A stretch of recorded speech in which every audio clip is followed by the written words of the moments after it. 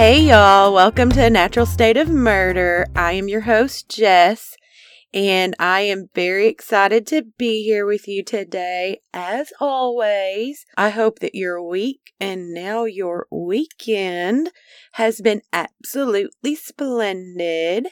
I am very excited about today's episode because we have finally made it to Arkansas, the natural state, the namesake of this podcast, where I was born and raised, and woo pig suey. With all of that being said, I do have to give a trigger warning for today's episode.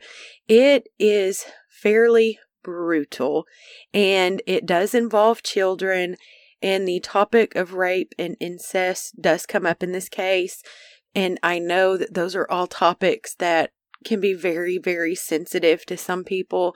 So I do want to throw that trigger warning out there before we get started. With that being said, let's go ahead and jump into our case for today. Today we are in Dover, Arkansas, and we will be discussing Ronald Gene Simmons. Ronald Gene Simmons was born in Chicago on July 15th, 1940, to Loretta Simmons and William Simmons. William died of a stroke when Ronald was 3 years old. And less than a year later, Loretta remarried, and she married a man named William Griffin. William worked for the U.S. Army Corps of Engineers, and his job required the family to move to Little Rock, Arkansas in 1946. However, the family, they didn't really stay settled, and they moved around the central Arkansas area for the next 10 years. In 1947, Ronald dropped out of high school and joined the Navy.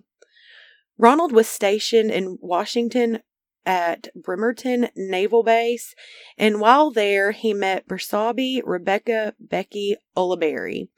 I am not positive that I said her entire name correctly, and if I didn't, I apologize. She did go by Becky, though, and so we will call her Becky for the rest of the story. Ronald and Becky got married in New Mexico on July 9th, 1960. Over the next 18 years of their marriage, Ronald and Becky had 7 children. Ronald was in the Navy for 2 years and left the Navy and joined the Air Force. Ronald stayed in the Air Force and completed a total of 22 years in the military.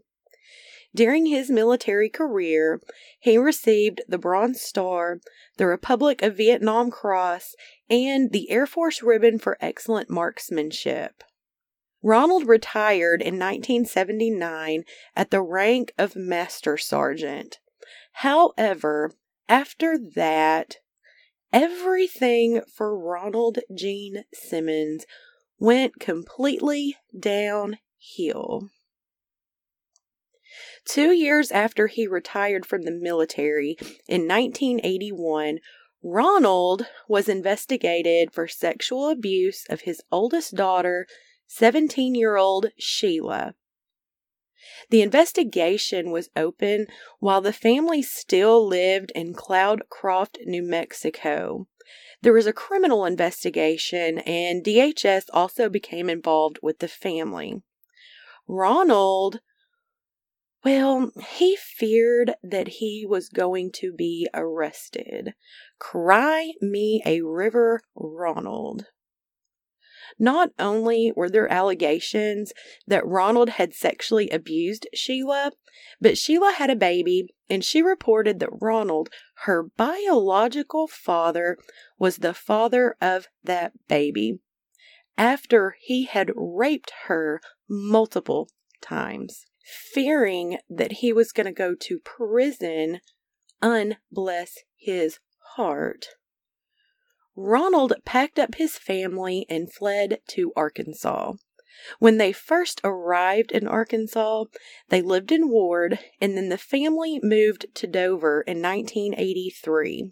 Ronald purchased 13 acres of land in Dover, and their property became known as Mockingbird Hill. Yikes. Neighbors pretty much reported that Ronald was weird as shit. They put 2 mobile homes together and made one big home. They did not have indoor plumbing, and this was not due to plumbing not being available or not having access. This was just Ronald's choice.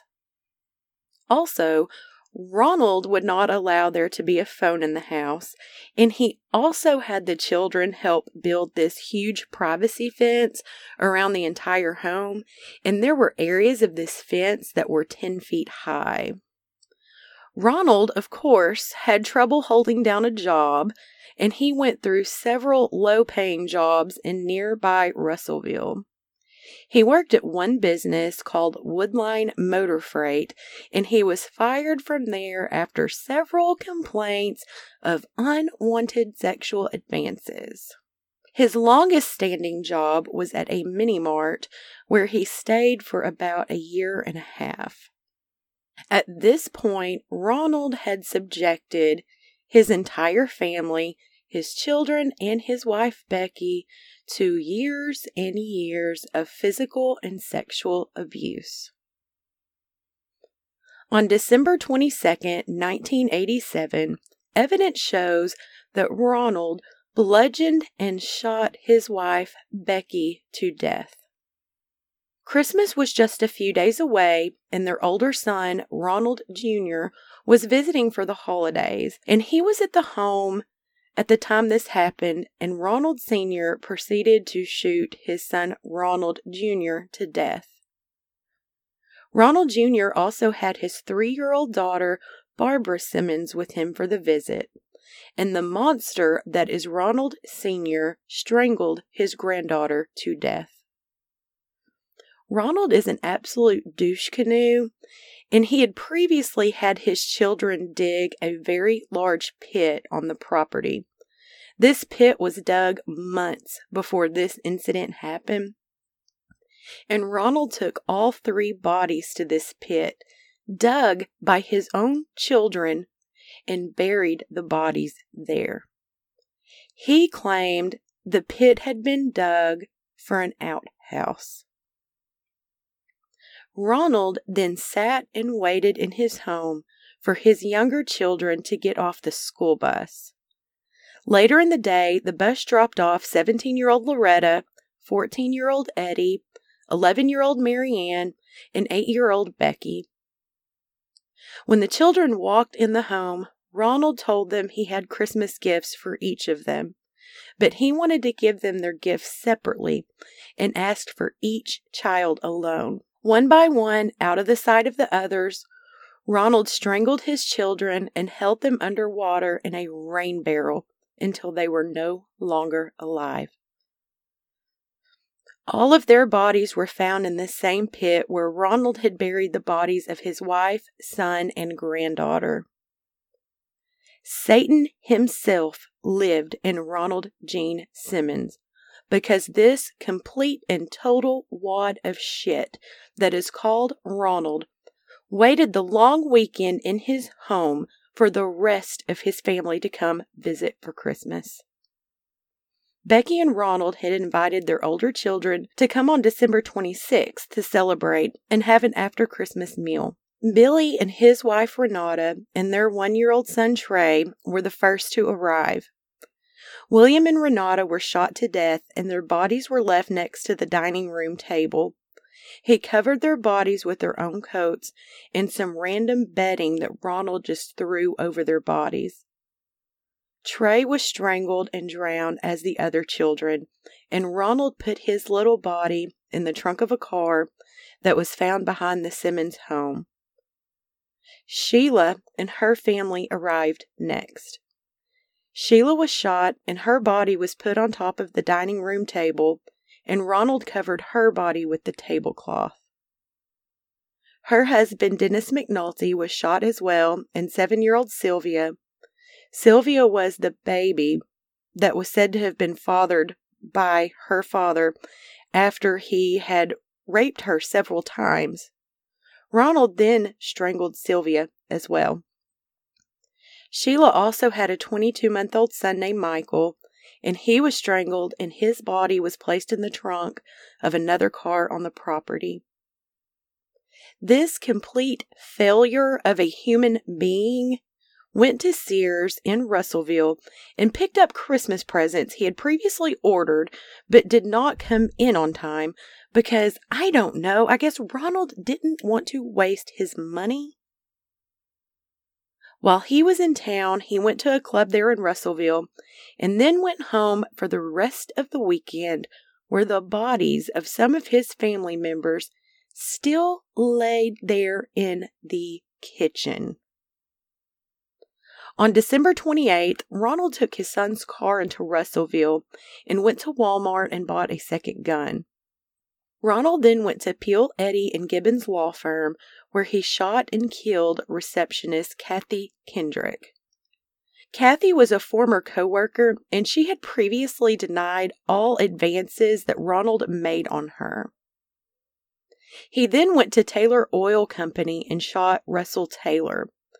Russell was also the owner of the mini-mart that Ronald had previously worked at, but Russell survived. While there, he also shot and killed J.D. Chafin, who was a firefighter and worked at Taylor Oil part-time. J.D. may have just unfortunately been in the wrong place at the wrong time. His next stop was at the mini-mart, where he shot both Roberta Woolery and David Slayer, and miraculously, they both survived. Ronald's last stop was at Woodline Motor Freight. He shot and wounded Joyce Butts. Joyce was shot in the head and in the chest, and this badass woman survived. He then took worker Vicki Jackson into an office by gunpoint and made her call the police. Ronald told her that it was over and he had killed everyone that had wronged him. Like, how in the hell did your children wrong you, Ronald? When police arrived on scene, he surrendered. Ronald confessed to his shooting spree across town and the hell on earth he had left behind at his home. Ronald had annihilated his entire family, his wife, his children, their spouses, and his grandchildren.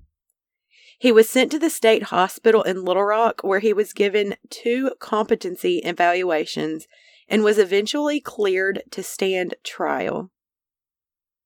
On May 12, 1988, Ronald was convicted of the deaths of Kendrick and Chafin in Franklin County. On May 16th, he was given the death penalty plus 147 years. Ronald never used his rights to appeal his conviction or sentencing. On February 10th, 1989, he was found guilty of the 14 counts of capital murder of his family in Johnson County. During the trial, the prosecuting attorney provided evidence of a motive, a letter found in a safe deposit box in Russellville. It indicated he had a love-hate relationship with Sheila. Becky had also written a letter to her adult son saying she was a prisoner and so were the kids. She didn't want to live with Ronald anymore, but she stayed for the kids. Witnesses testified that Ronald was jealous and controlling. Others also provided testimony that Becky was about to divorce Ronald, and that is what set him off. During the trial, certain details came out that caused Ronald to lash out at the prosecuting attorney and punch him in the face. He also attempted to struggle with a deputy and get his gun, but he was unsuccessful. I guess Ronald was not done showing all of his crazy. He was sentenced to death on March 16th, 1989. Ronald never used any of his appeals in this case either. Ronald was found competent to waive his right to appeals. There was a case filed in the Arkansas Supreme Court, Whitmore versus State of Arkansas, that challenged this, stating allowing this would challenge the appellate rights of other death row inmates. The Supreme Court overrode that appeal 7-2, but the process delayed his execution. At the time of the appeal, Ronald was sitting in his prison cell, right where he belonged, eating his last meal when he found out his original execution date was stayed. I would say he had more days to live with what he had done, but let's be honest, Ronald did not care. On May 31st, 1990, then Governor of Arkansas, Bill Clinton, signed the execution order for June 25th that same year. It was the quickest execution carried out from sentencing in U.S. history, and the good Lord knows Ronald Gene Simmons deserved it. No family claimed his body, and he was buried in a pauper's plot at the Varner's prison unit. Ronald Gene Simmons gives a whole new meaning to family annihilator. Family annihilators are 83% male. 65% of those are men in their 20s or 30s. Family annihilators, they have not always had their own category. For a while, they were labeled as serial killers or spree killers, and many had the false opinion that these crimes usually ended in a large police standoff. There was a study done on family annihilators, and these types of killers, they were studied for a 3-decade period, and that study showed 81% of these killers either attempted or completed suicide after the fact. There were no recorded instances in that 3-decade period of any standoff with police. Stabbings and carbon monoxide were the most common forms used, and a majority of them happened in the family home. The most common cause of these family murders were family breakup, especially if contact with the children was going to be cut off. This made up about 66% of these cases. The other causes that followed were financial difficulties, honor killings, and mental illness. The study also identified 4 types of family annihilators: anomic, disappointed, paranoid, and self-righteous. Self-righteous family annihilators. This killer seeks to blame his crimes on the mother. He blames her for the breakdown of the family. There are times he may even contact his partner and tell her what he is about to do. He is the type that feels he is supposed to be the breadwinner of the family, and the man, being the breadwinner of the family, is his ideal piece of the family and the way it is supposed to be, and central to the function of the family. In many ways, Ronald Gene Simmons falls under this category. If it is true that Becky was going to divorce him, and that is what set him off, his family's falling apart, and he blames her for that. Disappointed.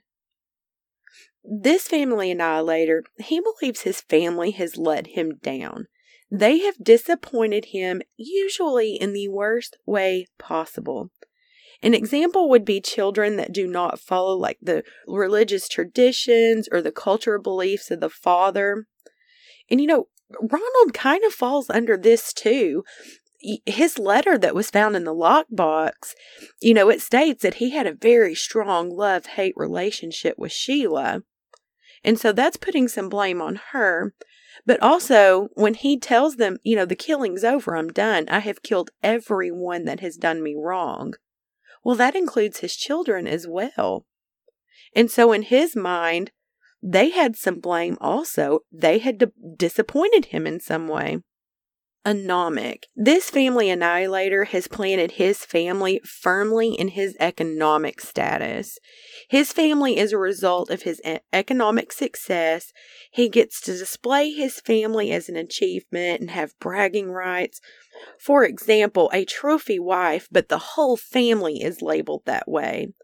If he experiences economic failure, his family no longer serves him any purpose. This is kind of like, Chris Watts, for example, and his wife and his children no longer served him any type of purpose, and he was having this affair. And instead of divorcing his wife, he kills off the old family, and his idea was he was going to start all over with this new woman. Paranoid. This family annihilator perceives an outside threat to his family, and there is no convincing him otherwise, or there is no one else that has any type of control over his family or gets to dictate how he runs his family.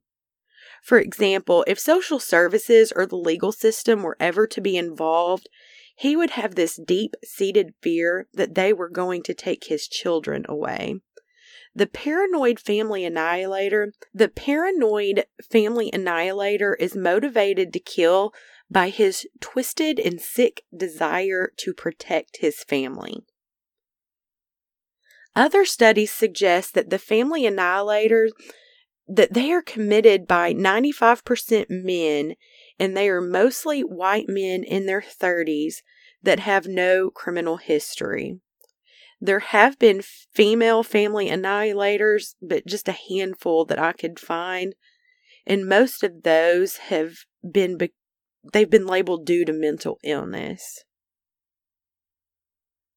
That is Ronald Gene Simmons, folks. I'm telling you, Satan himself lived in this man. Thank you all so much for listening, and I hope that I didn't scare you off, and I will see you next time. Bye.